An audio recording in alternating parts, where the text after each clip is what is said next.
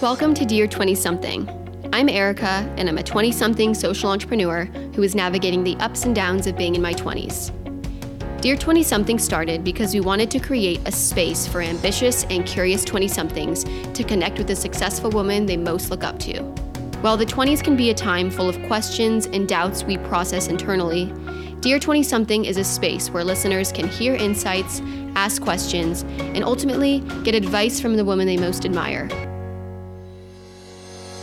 Today on the show, I am so excited to be chatting with Cahn.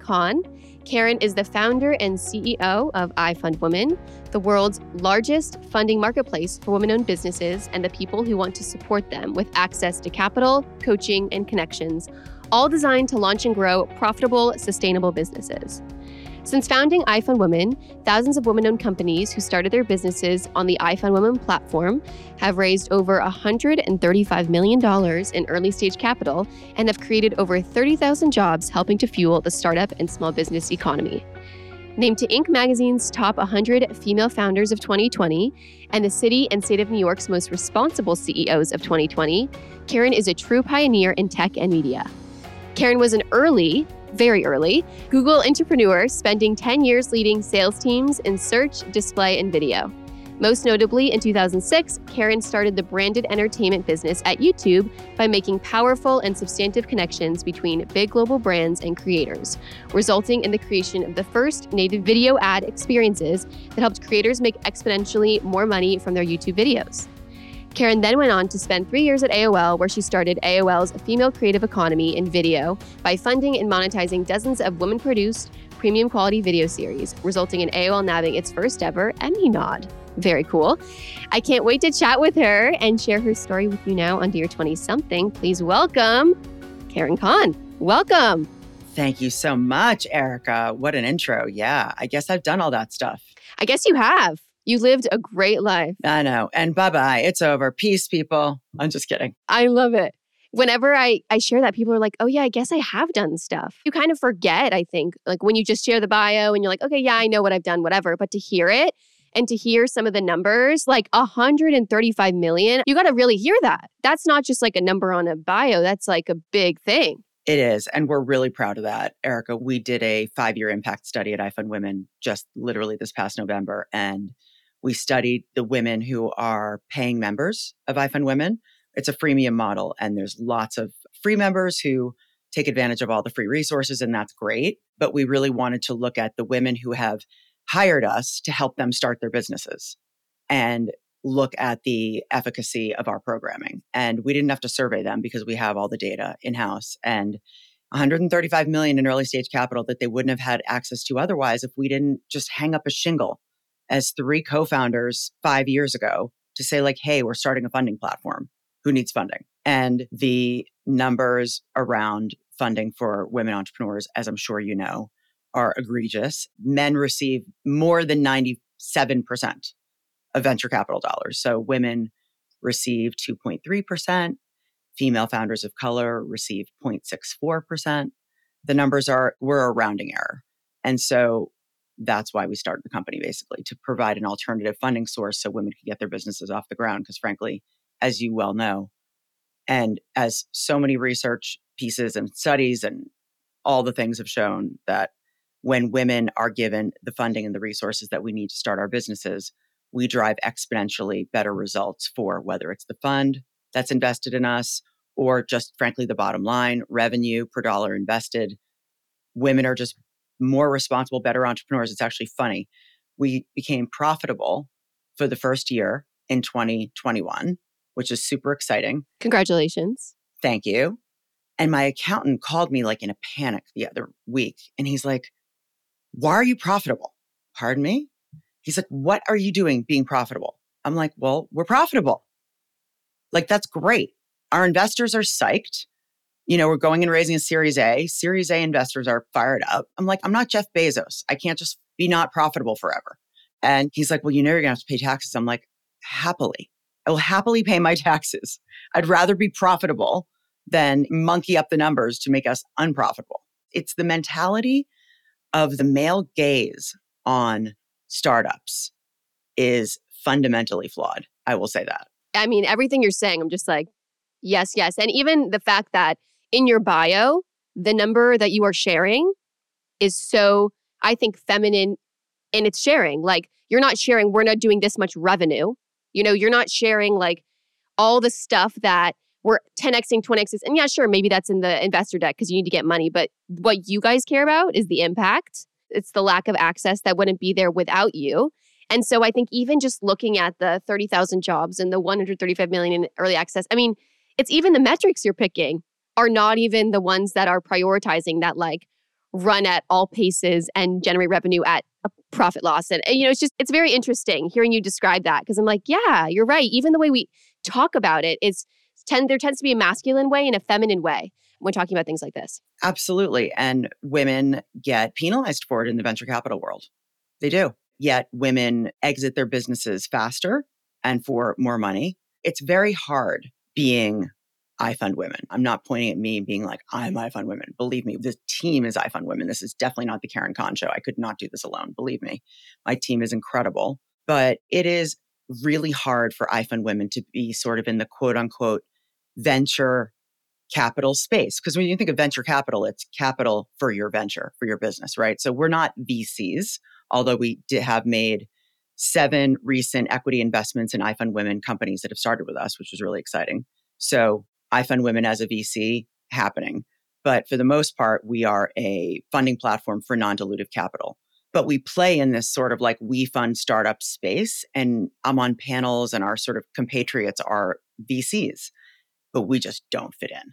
We don't fit in because the metrics, to your point, that we care about are, of course, revenue, profitability, sustainability, and what we go out to market with are our impact numbers. Because if our products are working and if our products have efficacy to our customers and our customers are coming back and they're spreading the word, our traffic is organic. We spend very little, if not peanuts, on paid ads because we want to ride that wave of just organic traffic so we can continue to learn without artificially driving traffic and driving customers to our site. And I do think that's a woman thing. And I think we're more responsible entrepreneurs. If you're going to make an investment, I would much more prefer to trust a woman who is a second time or a third time startup founder. This isn't my first rodeo. And someone who is watching the bottom line like a hawk, essentially, and not just spending like a wild animal. Because it matters. Yeah, it really does matter. And I love this point about like organic marketing. And that is why you're probably able to be profitable because you see people drive themselves in this marketing hole. And like, it's really cool that you guys are able to do that. So we're going to get into all the details of iFundWomen in a bit. It's so cool what you guys are doing. And I am personally just a fan because I think we share similar missions with getting access to capital for female entrepreneurs and even more so like women of color because the 0.6 gives me hives when you say that. So let's get started. So before we dive into your 20s, which we will do, we like to start every show with a fun question. So what is something new that you learned in this past week? It could be maybe a podcast line you heard, an article you read, maybe it's a stat that you learned from your time at iFundWomen. So this is something maybe unexpected, but so we are, and when I say we, I'm referring to iFundWomen, we're very in tune and always have been from day one about mental health as it relates to the workplace. We've had unlimited mental health days that people can take. And we encourage people to say like, I need a day. I need a minute. I need a personal day. I need a mental health day, however you want to say it. And we got your back because I would so much rather that than someone lie and be like, Karen, I'm sick. I can't come in. When they're heartbroken. Like we've all been through it where you're like, you're heartbroken, your pet passes away, you're just like hormonally feeling imbalanced, whatever it is, you need a freaking day off. And so we're very, very big into sort of like the whole mind, body, and work relationship. So I learned in the last week or so about scream therapy, and it works. So I was at an event in LA, it was on the beach, and I'm in New York. And so I rarely get out to like the Pacific Ocean, which, as you know, is like this vast thing. It's just awesome in the greatest sense of the word. And so I was at this event, and one of the things at the event was this silent disco. at 6 in the morning out on the beach. And it was about 15 people and like this unbelievable DJ. And we had on big headsets. We spread out for about half a mile down the beach. So I didn't see really anyone around me and it was a little foggy. And it was supposed to be just like a 6 a.m. like dance, like beach rave thing. And then I sort of got this idea because I had a lot of sort of like toxic energy stored in my hips, which is where women can tend to store stress. Hips, shoulders, it's all kind of interrelated. So I just started, and no one was around me. No one could hear me. I started screaming at the top of my lungs. No words, just sounds, almost like an ohm, but not even really, into the Pacific Ocean. And then I started screaming words, but like not like curse words or anything, just like I started screaming at the top of my lungs. And after that, I felt so much better. So I've started scream therapy. So sometimes when the kids are not in the house, I will scream at the top of my lungs for like 30 seconds, which is kind of a long time. And it is the biggest stress reliever. So I can't recommend scream therapy enough. That is unreal. That is one of the best answers we've gotten to this. And I love that it's like a tangible thing people can take away. So, okay, you have this experience. Also, I'm from LA, so I totally love the beach, love the Pacific Ocean. The fact that you were able to go with no one there, really, also very cool. Well, there were people there, but we all had these headphones on and like literally spread out. But I kind of didn't care either, to be honest. Yeah, also not crowded at 6 a.m. Okay, so you do this and you're like, wow, that was relieving. And then were you like, is there science behind this? Is there therapy behind this? And like, or do you just like, you know what? I know it works for me and now I'm just going to do it. Or did you like look into the science of scream therapy? Or you're just like, I'm going to do it now? Yeah, Erica, I tend to just discover things on my own. I am sure there is a thing. I have not done the Googling because homie does not have time. Literally doesn't have time. But it works for you. But it works for me. And I'm sure there's something. Well, I know obviously talk therapy has been proven. When you get the words out of your body, you're moving energy through your body. And that is helpful for stress.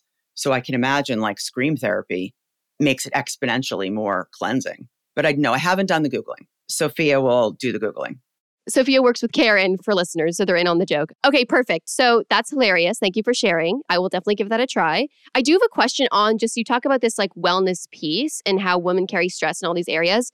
Is that something that you guys have explored or offer with your female entrepreneur clients? Like I imagine they come to you and they're like, I'm building this thing I really believe in, but oh my gosh, I have to deal with employee handbooks and I have to deal with investors and all these things. Like, maybe could you talk a little bit about that? Like, how do you guys support your clients in that way? And then we'll dive into your 20s, but I would love to know a little bit about that. So within the funding marketplace, we built an ed tech. It's kind of like startup school. And you can do private, one-on-one, 30-minute nano sessions where we're solving one problem in one 30-minute nano session. And it could be anything from your business plan, your pricing model, your hiring plan, obviously how to crowdfund, how to raise VC, all these things. And we have a thing called Startup Founder Therapy Sesh. And it's so fascinating because when we created the curriculum for the private sessions, Startup Founder Therapy Sesh was my idea. Most of these coaching calls turn into, if we don't rein them in right at the beginning, say, okay, you signed up for business planning. You are paying me to help you with your business plan for 30 minutes. Like, let's get to it. Typically, we try to be disciplined. Sometimes a founder gets on the phone and they really need to get some stuff off their chest. They need a therapy sesh. And so it's quite interesting because we have found that hardly anyone will go and book that session. I think there's like shame around it. I do not know why, but people will book every other session and use part of their session for therapy. Isn't that wild? Or it's almost like you're associating like, oh, I have stress about raising VC and I need to get this off my chest. So you associate it maybe with that planning session, but there's like all these other layers to it. So it's not so black and white. Like I think when we think of, I mean, at least for myself, it's like, oh, I have stress around this topic. So I'm gonna go deal with the topic. And then there's all these other things around it that I need to tackle. But sometimes it's hard to separate the topic from like, maybe I just need to talk to someone separate from whatever's going on. Absolutely. I've made my real therapist, my startup therapist. I mean, the woman at this point is like an entrepreneur. She's telling me that, but it's true. I mean, I go to a lot of therapy and I love therapy because you have to get it out. You have to talk through things because you're right. whether it's raising VC and all the things around that, there's invariably going to be things about you, things about the team, things that are soft skills that you have to hone or fears that you have to just like let out and get an opinion on. And I know that like there's this whole movement around like imposter syndrome doesn't exist. Stop saying blah, blah, blah, blah, blah with women. And no one can say woke anymore. Like there's words that are canceled. I can't even freaking keep up. And honestly, I could care less. But the truth is, even I have imposter syndrome all the time around certain topics. Lots of topics, I'm like, I got this, like qualified, overqualified, fine. There are a few things where I'm like, it's not like I feel like an imposter because I'm not trying to pretend that I know things I don't know. And maybe that's where like the imposter syndrome thing kind of went down the rail or off the rails because like an imposter is a fraud technically, right? So like I can understand why that has been kind of canceled, but the idea of not feeling comfortable in your skill set to handle a certain problem, that's kind of been lumped in imposter syndrome. So maybe we can come up with another word for it. I don't know. But yeah, I go to therapy like 3 times a week for it. Yeah, it's really important. I love that she's now telling you how to run your business. It's like the tables have turned. Yeah, well, she's telling me how to deal with different personalities because we have a team of about 30. And I was listening to one of your previous podcasts. I think it was your last one with a woman. You were talking about leadership and managing a team. And she was a young CEO who had a very large team. Taylor, she's great.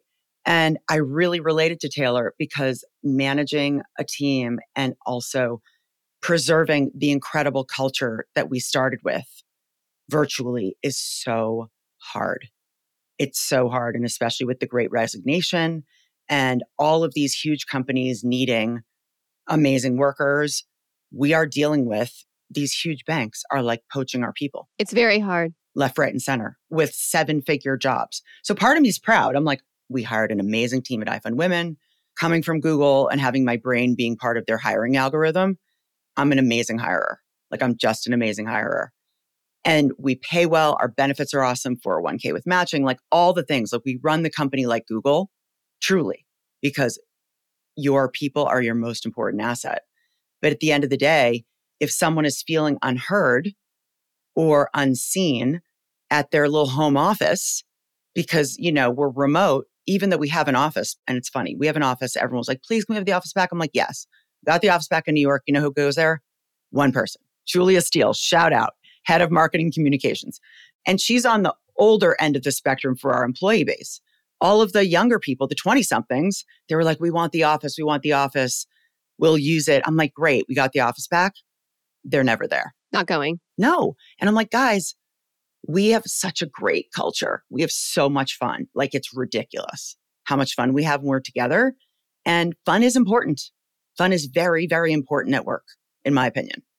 And I'm unabashedly saying that. We run a financial services company and fun is very important.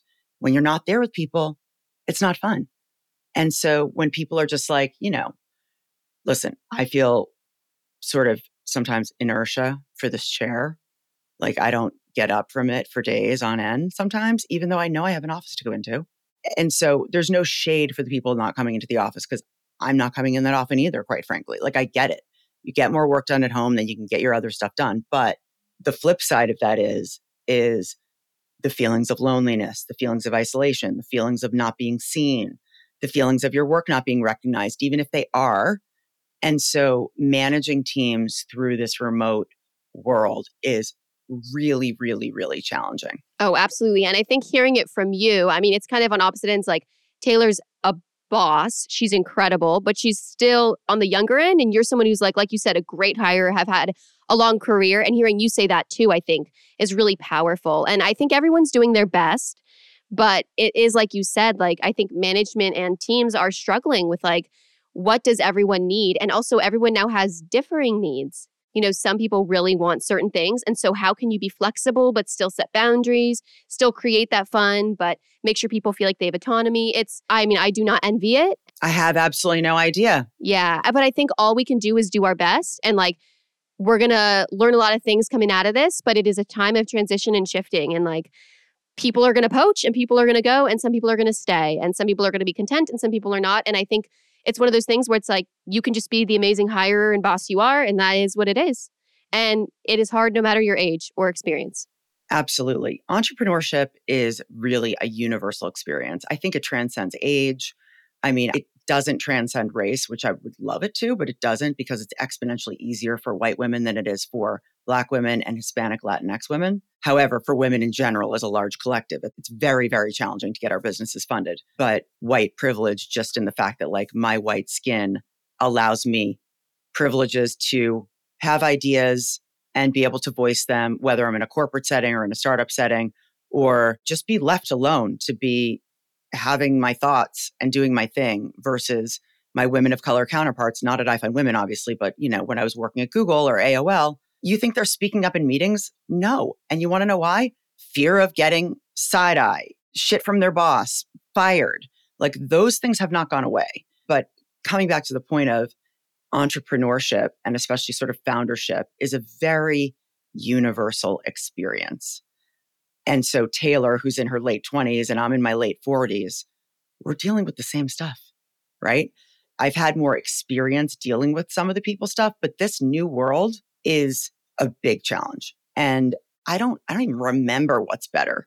But I would wonder from you, like, what do you think was better before COVID when we never forced anyone to go into the office. We always had a super flexible kind of work policy, but people went in because we were all kind of there.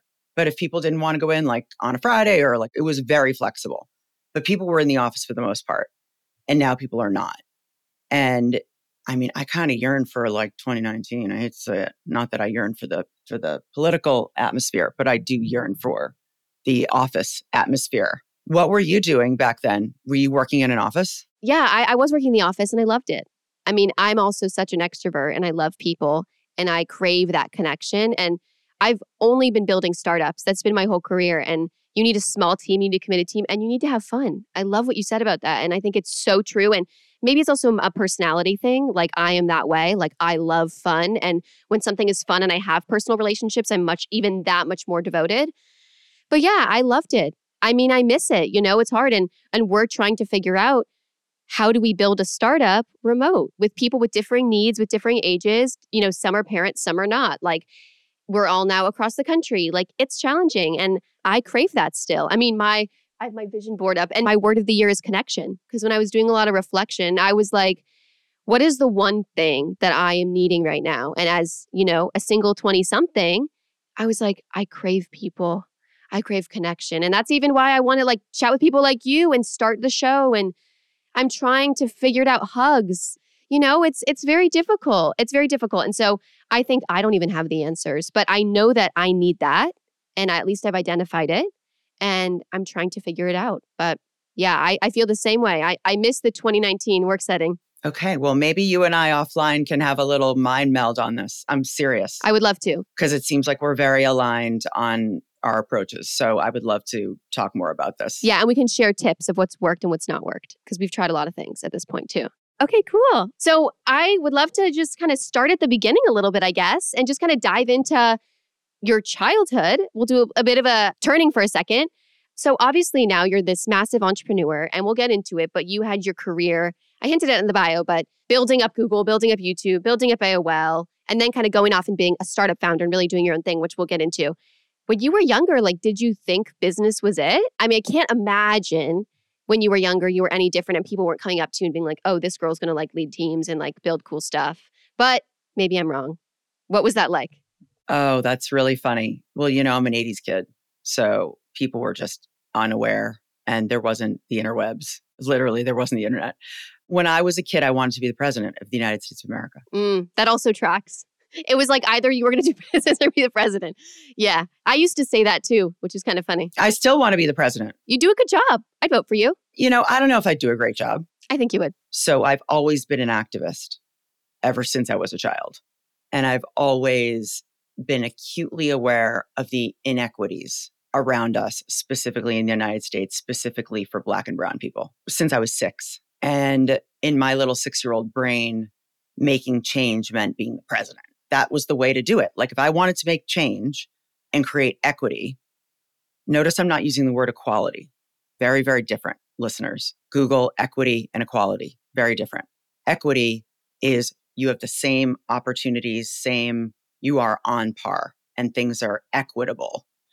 Equitable for iFundWomen starts on the cap table. So I am very focused on making our cap table. Well, it's been diverse from day one, but the equity on the cap table, which creates the wealth for the people, that's what I'm talking about. So I wanted to be president. I wouldn't run now because it's just such a shit show. It's just like, politics is so awful. And I think I probably can have a larger impact in the private sector. But injustices in this country make me crazy, which is the reasons why I started this business. Good for you for doing something about it. I love hearing you talk about it. I mean, good for you for doing something about that. And I will say, I think you do a good job because you also hire well. And I think something about being president is like they have to hire really important people. So I stand by my comment about you being great at it. But thank you, Erica. I'm thinking chief of staff for you. That's very kind. I'm thinking a chief of staff role is in your future. We'd be a good team. But yeah, I mean, that's so funny you say that and how it's shifted a bit now. Really creating change in the private sector just seems more reasonable. And that you've kind of picked whichever avenue that is. But your real overarching vision is really create change for people that you care about, marginalized communities, which is really, really cool. So ever since you were young, this is what you were passionate about. And then you decide to go off to college and you double majored in very, very interesting majors, which now makes sense now that we're chatting. Would you mind telling me a little bit more about your college experience and why you picked your majors the way you did? Totally. So I went to the University of Wisconsin-Madison. Go Badgers. I loved it. I loved it. Like super big liberal dot of a place in Wisconsin, which is not liberal, but that's a whole other story. But yeah, so Madison is fabulous. Big Ten sports, love that. I was a sorority girl, if you can imagine. But like, remember, I'm 20 million years older than you guys. I loved being in my sorority. I was always a girl's girl, always a girl's girl. I can't believe I'm talking about my sorority. Like, that's so random. But shout out to Alpha Phi's at Wisconsin. I was going to say, what sorority were you in? Alpha Phi? I was a Tri Delta. Where did you go to school? USC in LA. I tried out USC. Oh my God. Shout out. Oh my God. You guys were mage. And I feel like you guys were all in like the press and stuff for like some shit, not some shit, but some stuff. Who knows? There's always things. You know what? Throughout my time, there were 10 things. I don't even know. I can't get people all straight. There's so many issues with Greek life. Exactly. Did they circle your cellulite? They didn't do that to us. Thank God they did not. No, that was not our sorority. But crazy stuff. But anyway, okay, so Alpha Phi at Wisconsin, and we loved it. So I majored in African American studies with a double major in U.S. history. And at the time, I knew why I was majoring in it. I was majoring in it because, again, from a 6-year-old child, I'd always been fascinated with race, unafraid to talk about it, but having no outlet. I mean, when I say DE&I or the words diversity, inclusion, equity, those weren't even words that people said back in the 80s, right? At all. I went off to college in 1992, and here was this major at this major prestigious university in Black studies. And I was like, I have found my people. I mean, literally, I'm not like a Rachel Dolezal trying to like be Black and like be the head of the NAACP fraudulently. Like, let's be clear. But I am extraordinarily devoted to, I already understand the mechanics of it. It was understanding the why. And now it's about fixing the problem, the centuries old, the 400-year-old problem, right? It's not rocket science about why we're here and why the rich are white men and vast majority of people that are, below the poverty line are people of color. So, these things I just can't live with necessarily. So when I saw that there was a major, I was like all about it. And I took a class called Blaxploitation in Film. And we watched Shaft and Foxy Brown, and even just seeing these movies from sort of the Blaxploitation era, which was sort of the late 60s, early 70s, where it was just all about like glamorizing gang violence and like these guys in these like fly suits and like all this jive talk. And like, it was so dehumanizing and just so stereotypically gross. And we learned about that. We were able to dissect these films. And obviously we were reading real books and, exposure to Toni Morrison and all these amazing authors and who would actually come and speak at campus. Like, we had a really robust program. So I was exposed to incredible activists at a young age. And I didn't know what I was going to do with my major. I knew that I was passionate about it.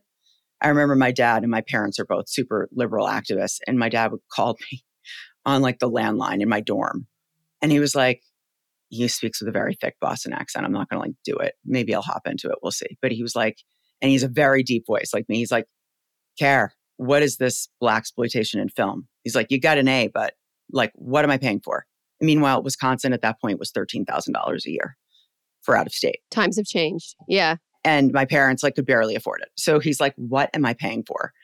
I was like, I don't know exactly, but I love it. I'm learning and I'm going to class. So, feel good about that. Fast forward 20 years later, we now know exactly why I was so interested and I majored in that, because my career at iFundWomen is to close the funding gap for women entrepreneurs, 89% of whom are women of color. On iFundWomen, our membership base is made up of 75% women of color, 22% Caucasian women, and about 3% that say they don't want to tell us their race, which is fine. And the vast majority of our women of color entrepreneurs are Black women.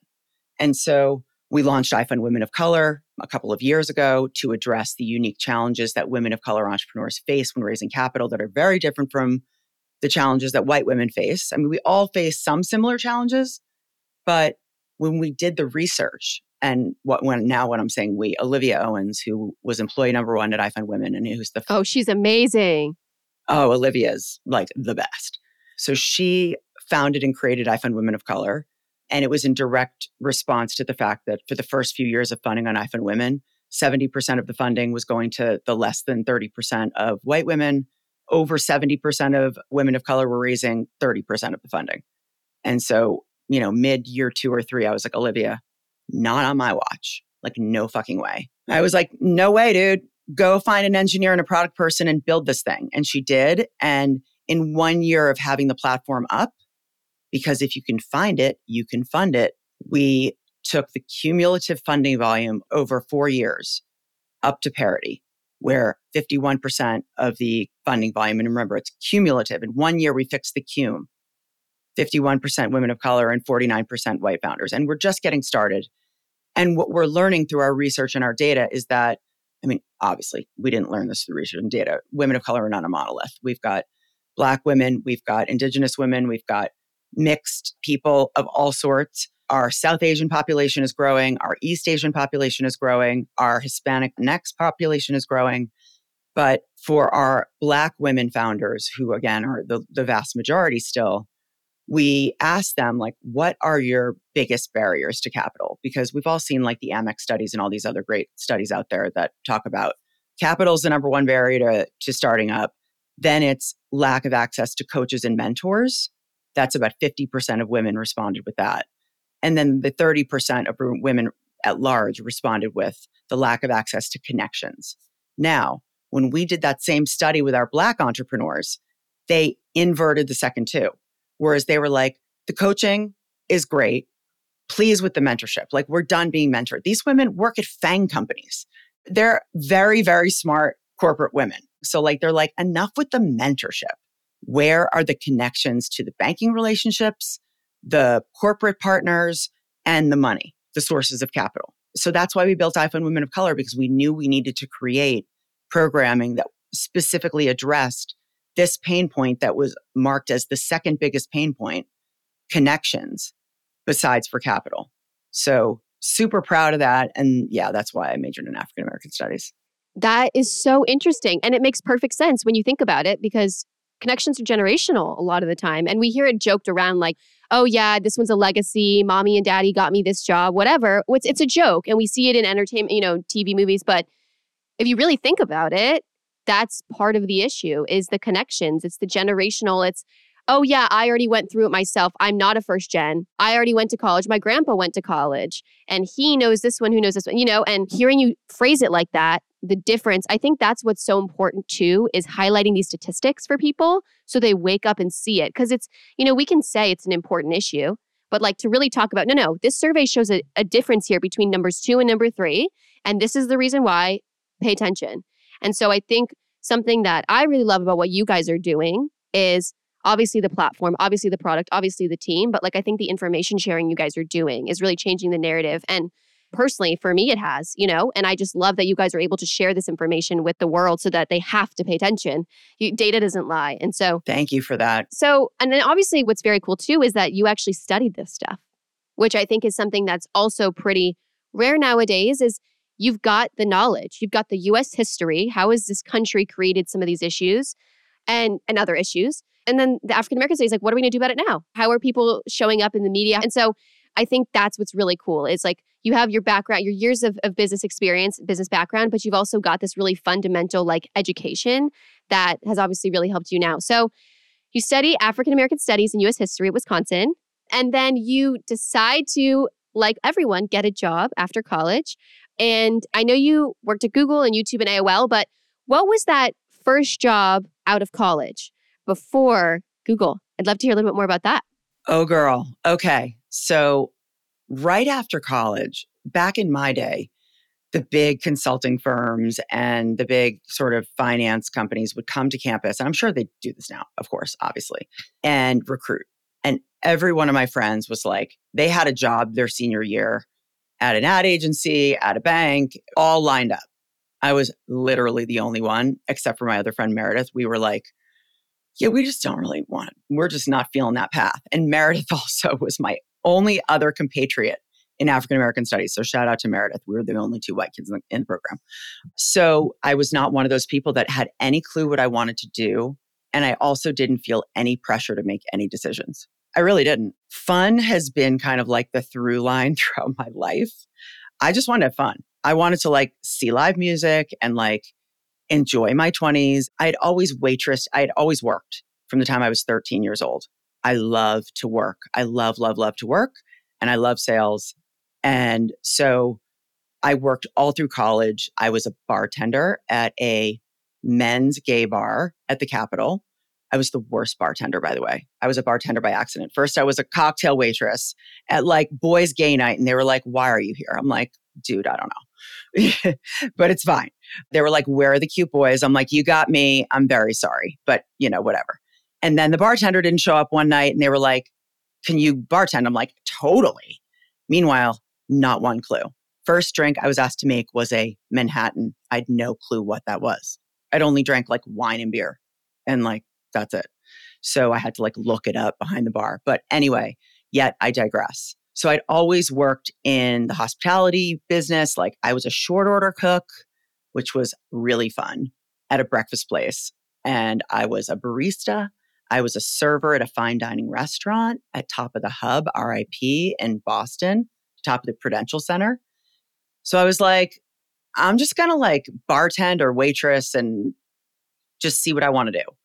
I ended up moving to Italy because I loved Italy and I'd backpacked the summer before. So I was like, I'm going to go live in Italy for a while just because food, I don't know. I just literally back then there wasn't that much pressure, or at least my parents didn't put pressure on me. God bless them, honestly, because we could have used some real money around these parts back then. But they were just like, they didn't give me any money. They were like, go live your life, sister. So I went and lived in Italy for a while. It gives you independence. Yeah. It's like sink or swim. I'd saved up a bunch of money, like $10,000, which was a lot of money. Back in 1996, my senior year of college, I saved up $10,000. I went and lived in Florence, Italy for about a year and a half, which was incredible. And then I ran out of money. So I came home to Canton, Massachusetts and lived with my parents for a hot second. I was a waitress and then moved into Boston and got a job. My first job was at a trade show production company at the Javits Center. So it was a company out of Boston and I was selling booths. I was like a booth bitch. But if you're good at sales, you can sell anything. So I'm sure you were great at that. Oh, not only did I sell booths, I sold like the water coolers at the Javits Center. I sold the stairs. They wanted me to sell the ads inside these programs for like these fashion shows or like the gift show or do you know what trade shows are? I do. Yeah. A little bit. I've never been to one, but I know what they are. Yeah. Yeah. They're kind of dated but it's basically like there's a big show in Vegas called Magic and it's where all these apparel brands, like very cool streetwear brands, they go and they sell wholesale to buyers from all over the world that come to find their stuff. That's what I did. I sold the booths. But they wanted me to sell like ads in the program. And I was like, those ads are lame. Like, let's sell the stairs. Let's sell the elevator. Let's sell the water cooler. Let's sell like the inside of the stall of the bathroom. So I did that for a year. And then for another year, I worked at a company called the Entertainment Book, which we used to affectionately call Jewish food stamps. It was this big, thick book of coupons that they used to give out at our temple. You get to buy it for like $25 and you would get like a buy one, get one free at like a restaurant. I did door-to-door sales. My region was Massachusetts and New Hampshire. I went door-to-door to restaurants selling them into this coupon book. And I learned more from that job about sales than anything. It was really very scrappy. Well, thank you for sharing all that. I mean, I think this is why we do the show, is just to get real about it and like what cool experiences that shaped all the stuff you did later, and like moving to Italy because you can. And when you're married with kids and you've got a lot of responsibility, you can't pick up and go. And like using your 20s to have fun, like you said, and then trying some sales jobs. And I do know magic. I have shout out my cousin Jessica. She's got a really cool lingerie brand. Awesome. Oh, I love lingerie. What's it called? It's called Naked Rebellion. They sell lingerie and basically like undergarments and bodysuits in all different nude shades, similar to Skims in a bit. She was sort of like the original Skims, but she's amazing. And so, yeah, shout out Jess. So I know about that. And then obviously this door to door, like selling this book. I mean, you've said you love sales, but like, did you like sales at that time? And did you think you're really good at it? We hear often like entrepreneurs, like the classic Sarah Blakely was selling fax machines door to door and she was good at it, but didn't love it. And how was that experience? Did you like the sales and were you like, oh, this is my calling? Or was it just sort of like a stopping point until you kept figuring out what you wanted to do? I liked sales because I'm an extrovert as well. And I like talking to people. And I actually like listening to their actual business problems and trying to solve them. And I felt like I was doing that with the coupons. Honestly, the problem that they were trying to solve was getting more people in the door, foot traffic, people that hadn't tried their restaurants before. And these coupon books were going to people all around the area. And coupons back then were, buy one, get one free at a fine dining restaurant would save somebody, $50. And a couple that's, on a tight budget, $50 on a Saturday night, again, back then it's all relative, is a big deal. So I liked the fact that I was solving the problem. What I didn't like about that job was I didn't feel physically safe as a young woman, literally driving around New England. Not that it's unsafe. There's unsafe places everywhere. There's unsafe places in my neighborhood, which is a very wealthy neighborhood. You know what I mean? Like you can't say like, oh, I don't want to go to this area because it's unsafe. That's a bunch of BS. There's weird people everywhere. Anyway, but that's the only thing I didn't like about that door-to-door job is as a woman going into an establishment, and especially we would go in when the restaurant wasn't open. So we were talking to the owner or the manager and would make appointments with them before they opened or after, during the lull time or whatever. And sometimes I did not feel super safe with the restaurant owners who were largely male. So that's what I did not love about door-to-door sales. And I didn't love like parking my car and like going to the parking garage alone. Like that stuff was not, I'm a survivor and I didn't feel safe. So I didn't do it for that long. I did it for a year. And then I met my husband. I was in Boston. He was in New York, moved to New York and got my first job in digital at salon.com, which is a web magazine still around. And that was in 1998. And I was slinging banners. This was the early days of the interwebs and all we had to sell was banners. And I literally like wanted to introduce every sales call with like, my name's Karen and I sell banners. That's like how it felt. And that's what led me to Google.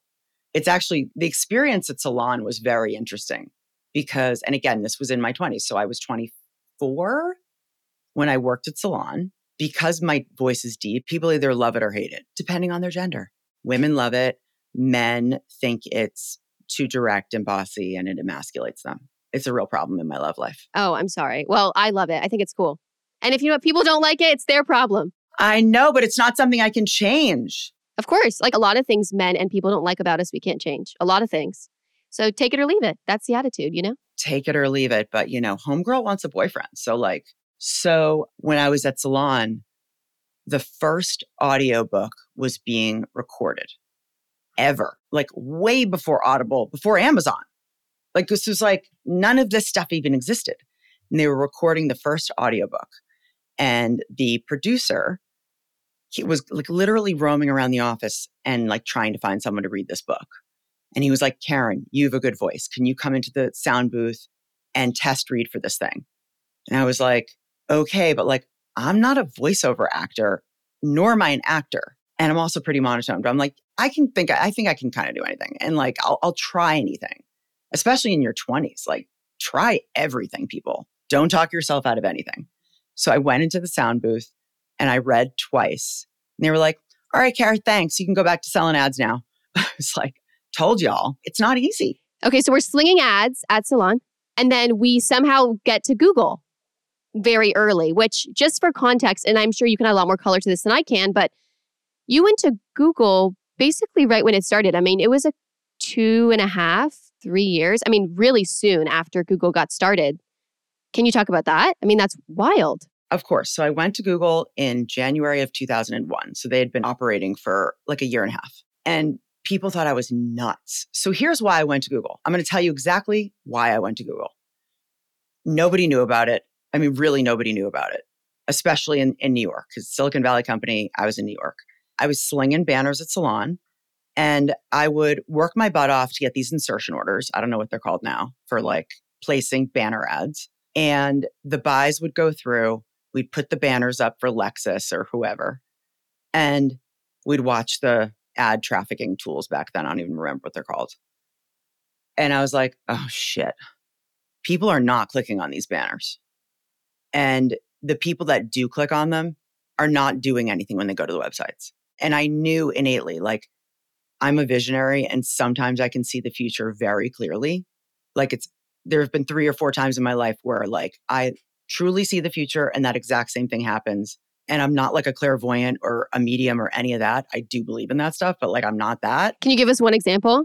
Was there one thing that you were like, I knew this was, or maybe it's what you're sharing, but I'd love to know one thing. Yeah, well, so one example, there's a couple, but one example was I knew right then and there that the internet was going to be completely monetized and run on ads, period. Even though, yes, I was selling ads, but there were hardly any websites, right? And, all these things didn't exist. And the idea of direct response ads and Facebook ads and retargeting, like that was so far in the future. I was like, ROI on internet ads is going to be what fuels the growth of the internet, growth of bandwidth, all this content for free, et cetera, blah, blah, blah. So I was like, shit, I better find a place to work where the ads perform. And even that thought was very bleeding edge. So what I did was I went to my media buyers at the agencies. This was back in the day where we would have like a jeans party or like go to the spa and like wine and dine our media buyers. And I will never forget this. So I just was like, I was on a mission. So I called up a couple good friends who were media buyers. I was like, can I come in and just like have an off the record chat with you? Actually, one of them is Erica Nardini, who's now CEO of Barstool Sports. So shout out Erica. So I remember talking to her. I was like, dude, what performs on your media plan? What drives ROI? And she was like, search. And I was like, all right, thanks. So I went back to my apartment and sent my resume to Lycos, RIP, Alta Vista, RIP, and Google, jobs@google.com. And I got called from jobs@google.com the next day. They were looking for someone to cover the New England and Canada territory, which is ridiculous. But that's what they did back then. And that's what I was covering for Salon. So anyway, I was hired 2 weeks later. And it was because of that instinct, of that knowing, seeing the future of how the internet was going to be able to proliferate, what was going to pay for that. Brands are going to pay for the proliferation of technology. I knew that early on. So then I went to Google and the rest is sort of history. But yeah, Google was an amazing historic experience, especially then I feel like I got my MBA in the internet. And I love the internet. I don't love it I don't love so much where it's going at the moment, but I did love it. What a cool story. Yeah. Yeah. And the internet connects people. So that makes sense. The internet connects people. Yeah. And you're using the internet for good now, which is really cool. Not all of these big companies are, and you really are. And I think that's the goal, right? Is to try to create a little bit of impact, like taking it back to the very beginning, why you want to be president, right? Like Making some change, doing some good, right? Absolutely. Absolutely. Well, I do want to ask you one final question that we ask all of our guests. I think you hinted a little bit at this, like listen to that knowing. I think you have this ability to see things maybe a little bit more than others. But is there one piece of advice that you would give to every 20 something in the world? Yeah. Honestly, have fun. Have fun. I'm not going to be like, find the joy. Does this bring you joy? That doesn't bring me joy. And I love that shit. Every time I look at something in my house, I'm like, does this bring me joy? No. And I get rid of it. I donate it. But 20 somethings, have fun. Have fun. Safe fun. Consensual fun. Have fun. Just enjoy your freaking life. Travel. You have your whole life to work. It's almost like unfair because by the time you are, not that like my life is in any way, shape, or form over, it's just beginning in so many ways. I feel like I'm in my 20s. I genuinely do. I feel like I'm perpetually stuck in this like 26-year-old world. That's a great feeling. It's a great vibe. That's my vibe. And people might be like, oh my God, this chick is really delusional. But it's too bad that when you have all the wealth and the time to travel and have fun and do all that shit, you're in your like 60s and 70s. When in your 20s, you've got the energy and the body to climb the mountains and do all the things. But yeah, have fun, enjoy your life. Like if COVID has taught us anything, is that we can't control a thing. And trying to control things is something I would also say, like, don't do so much of. Like, don't try to control a lot of stuff. I love to control things, but I think this feels like very relevant advice to me. Just have fun. Don't feel like you have to take control. I'm really internalizing this right now. I'm like, this is what I need to be hearing. Yeah, well, listen, you're running a business and you have to control your business because if you don't, shit gets out of control, like real fast. But in life and in love, there's just so much you can control.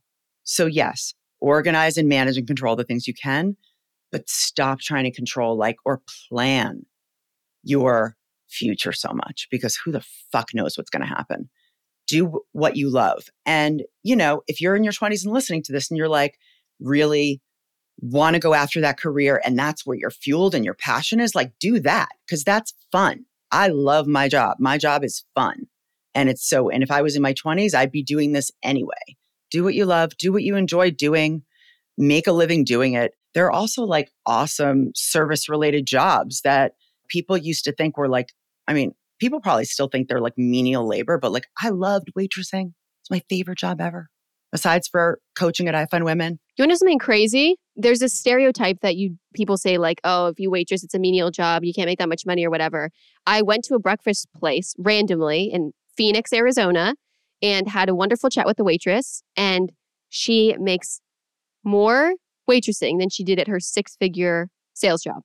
And she was like, it's more fun and I make good money. And like, I think that's another stereotype we can just like quench right here. Like, you can make great, great money. And if that's what you find fun, then do that. And you might make way more money than you would at some corporate 9-to-5. So I think that's a great point too. Like there's these stereotypes. It's like, that's actually not reality if you look at the numbers of it. So totally. And there's such a need for people that work in hospitality, people that work in healthcare, and people that work in education.